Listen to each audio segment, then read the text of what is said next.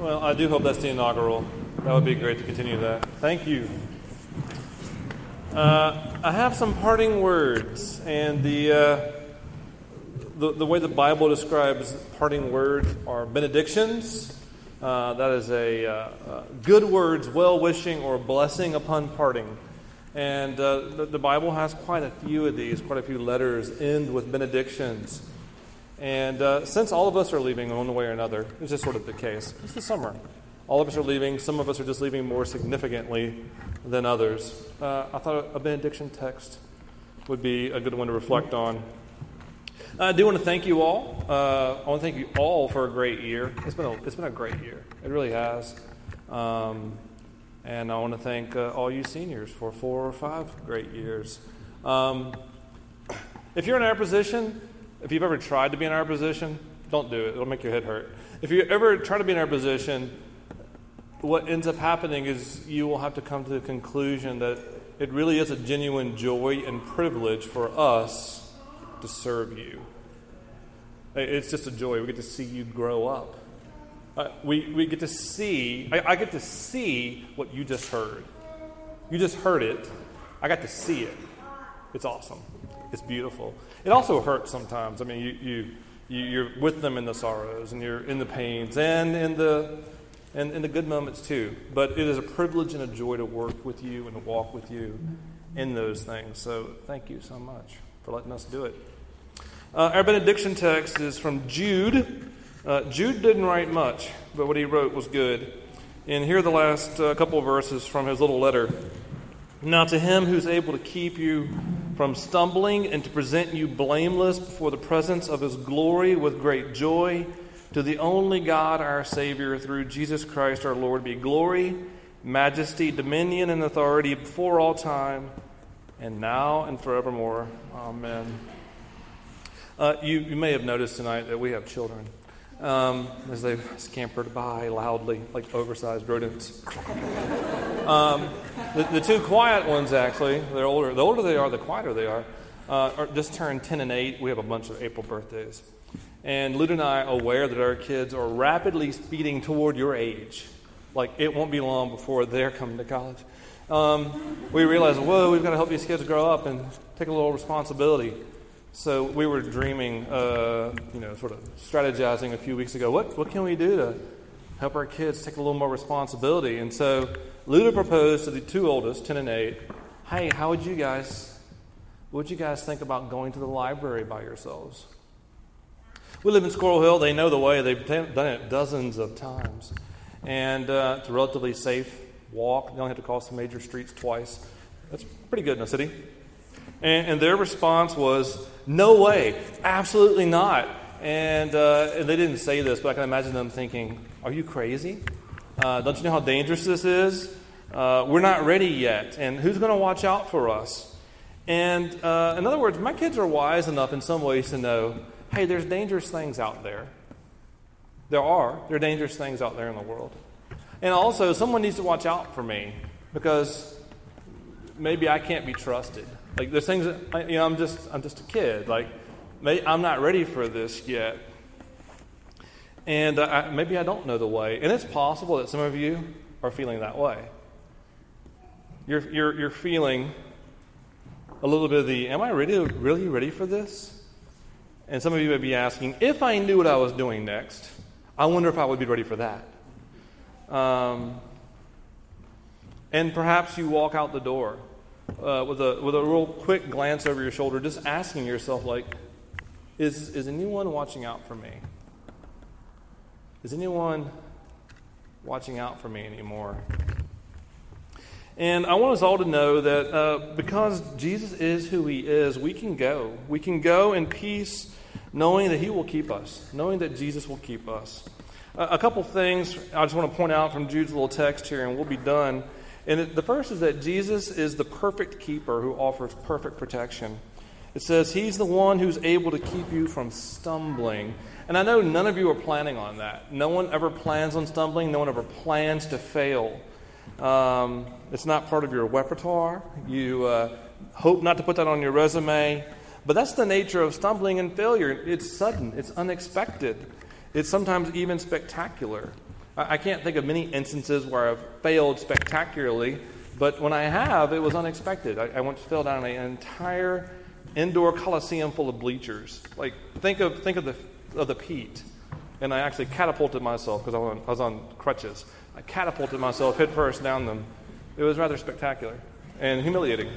And but what Jude is pointing out here with this stumbling is something far worse. It's not necessarily humiliating. It's ruinous. He's talking about a stumbling that would jeopardize your faith and blow up your life. And perhaps you think like, hey, college is over. I got through the worst part. But, old man adult life has its own challenges too. It does. And the dangers of the world and of your own heart don't go away. But the good news is Jesus is the perfect keeper who protects his people. Just think about these two verses. They're very different kinds of protection. Psalm 121, the Lord will keep your going out and your coming in from this time forth and forevermore. There will be times, friends, and trust me, I'm the last person that wants anyone looking over my shoulder. I'm super independent. But there will be times in your life where you're wondering, like, wait, does anyone have my back, or am I literally all alone in this? And it's good to know in moments like this that the Lord is your keeper. He knows where you are. He's with you, and he cares for you. He's protecting you from trials that you don't even know exist out here. He's watching out for you. But secondly, this is Philippians chapter 4, he's also at work protecting you from you. Deep down in your heart, the peace of God, which surpasses all understanding, will guard your hearts and your minds in Christ Jesus. And some of you know the reality that your own fears and insecurities and doubts have the ability to shipwreck you. You've struggled with that while you're here. And you don't just graduate and you're free from those things. They have the ability to sink you, to pull you off course, to drag you down and beat you up. But the Lord here promises that he can protect you even then. Right here, inside. You can go confidently knowing that Jesus is the perfect keeper who can keep you perfectly. He can protect you. Jesus also does something else here that's really amazing. He has the ability to present you blameless. Have you ever borrowed something and then been too ashamed to return it? Either because you've kept it so long or you've ruined it. Like you beat it up, you misused it. You're afraid to return it because it's in much worse shape than you had it when you took it out. Anybody done that? At least, come on, more than you, for sure. Anyway, I did this twice times. By the way, this is a good chance to remind you that if you took any of my books, you need to return them. Jesus is the perfect keeper who's able to return you in better condition than he found you. That's what this text says. He's able to present you blameless with great joy. You've spent now 4 or 5 years trying to figure out what you're going to be. And you shouldn't be surprised if in like 6 months to 5 years you're still not sure what you want to be. But I have an excellent suggestion for you. And that is, you should all want to be holy, blameless. It's a word that Jude uses here. It's a beautiful word. It means you should want to be beautiful like Jesus. And it means you should want to be whole instead of being divided. Really, deep down, there are times you're like this. You're like, I'm just sick. I'm sick of what I do. And I'm sick of how I don't love. And some of the tears you heard were tears of regret. Of people that have loved you well and said, still, I wish that was not part of me. And being whole is realizing, I'm tired of my sin. I'm tired of my guilt. I'm tired of my shame. I'm tired of having a divided life. You want to be holy. That's good. You should want that. And the good news here is that Jesus is such a perfect keeper that he will bring you back perfectly to the Father. That's what he's going to do. He's going to bring you back perfect and blameless. All your guilt forgiven, all your shame clothed with his glorious righteousness. He will finish what he started in you. The last thing about Jesus here that we need to realize and grasp onto is his worth. He's the perfect keeper that protects us and makes us perfect, but he also is worthy. And this is Pitt. Every year we got really bright, ambitious students. No one this year is going to MIT that I know of and forge their own degree that didn't exist. But I don't doubt that some of you could have done that. And it's a great joy to work with you guys. So nothing that you guys do would surprise me, frankly. It's really awesome working with you guys. I'm excited to see where you're going to go and what you're going to do. And of course, some of you still don't know what you want to do.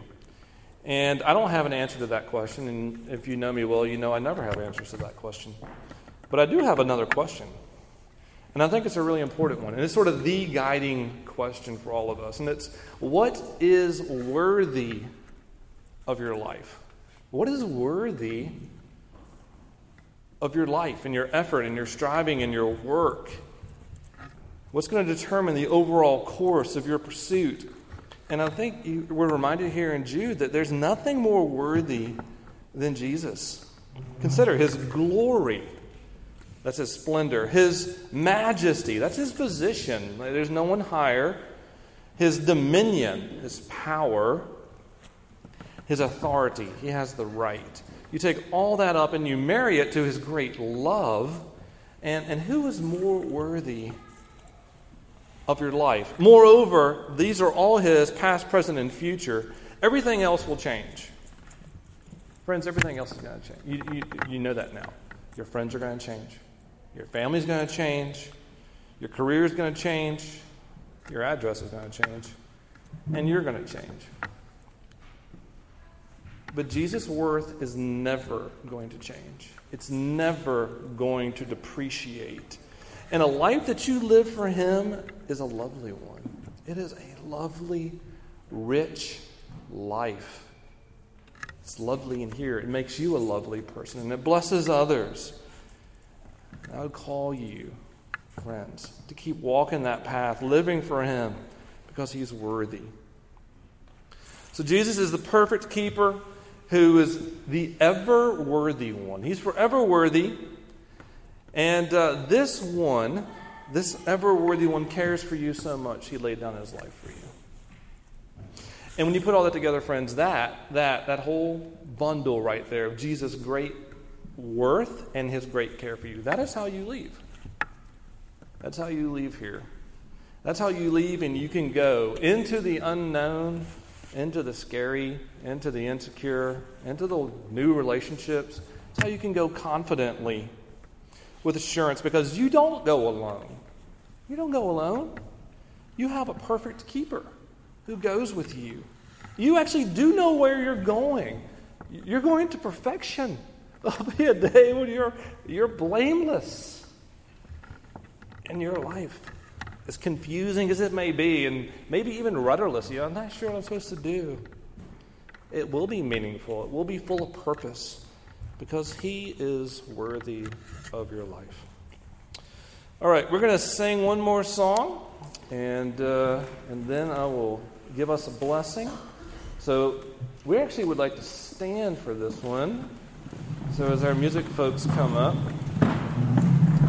this is our goodbye song in some ways. It is a bit melodramatic, I will admit that.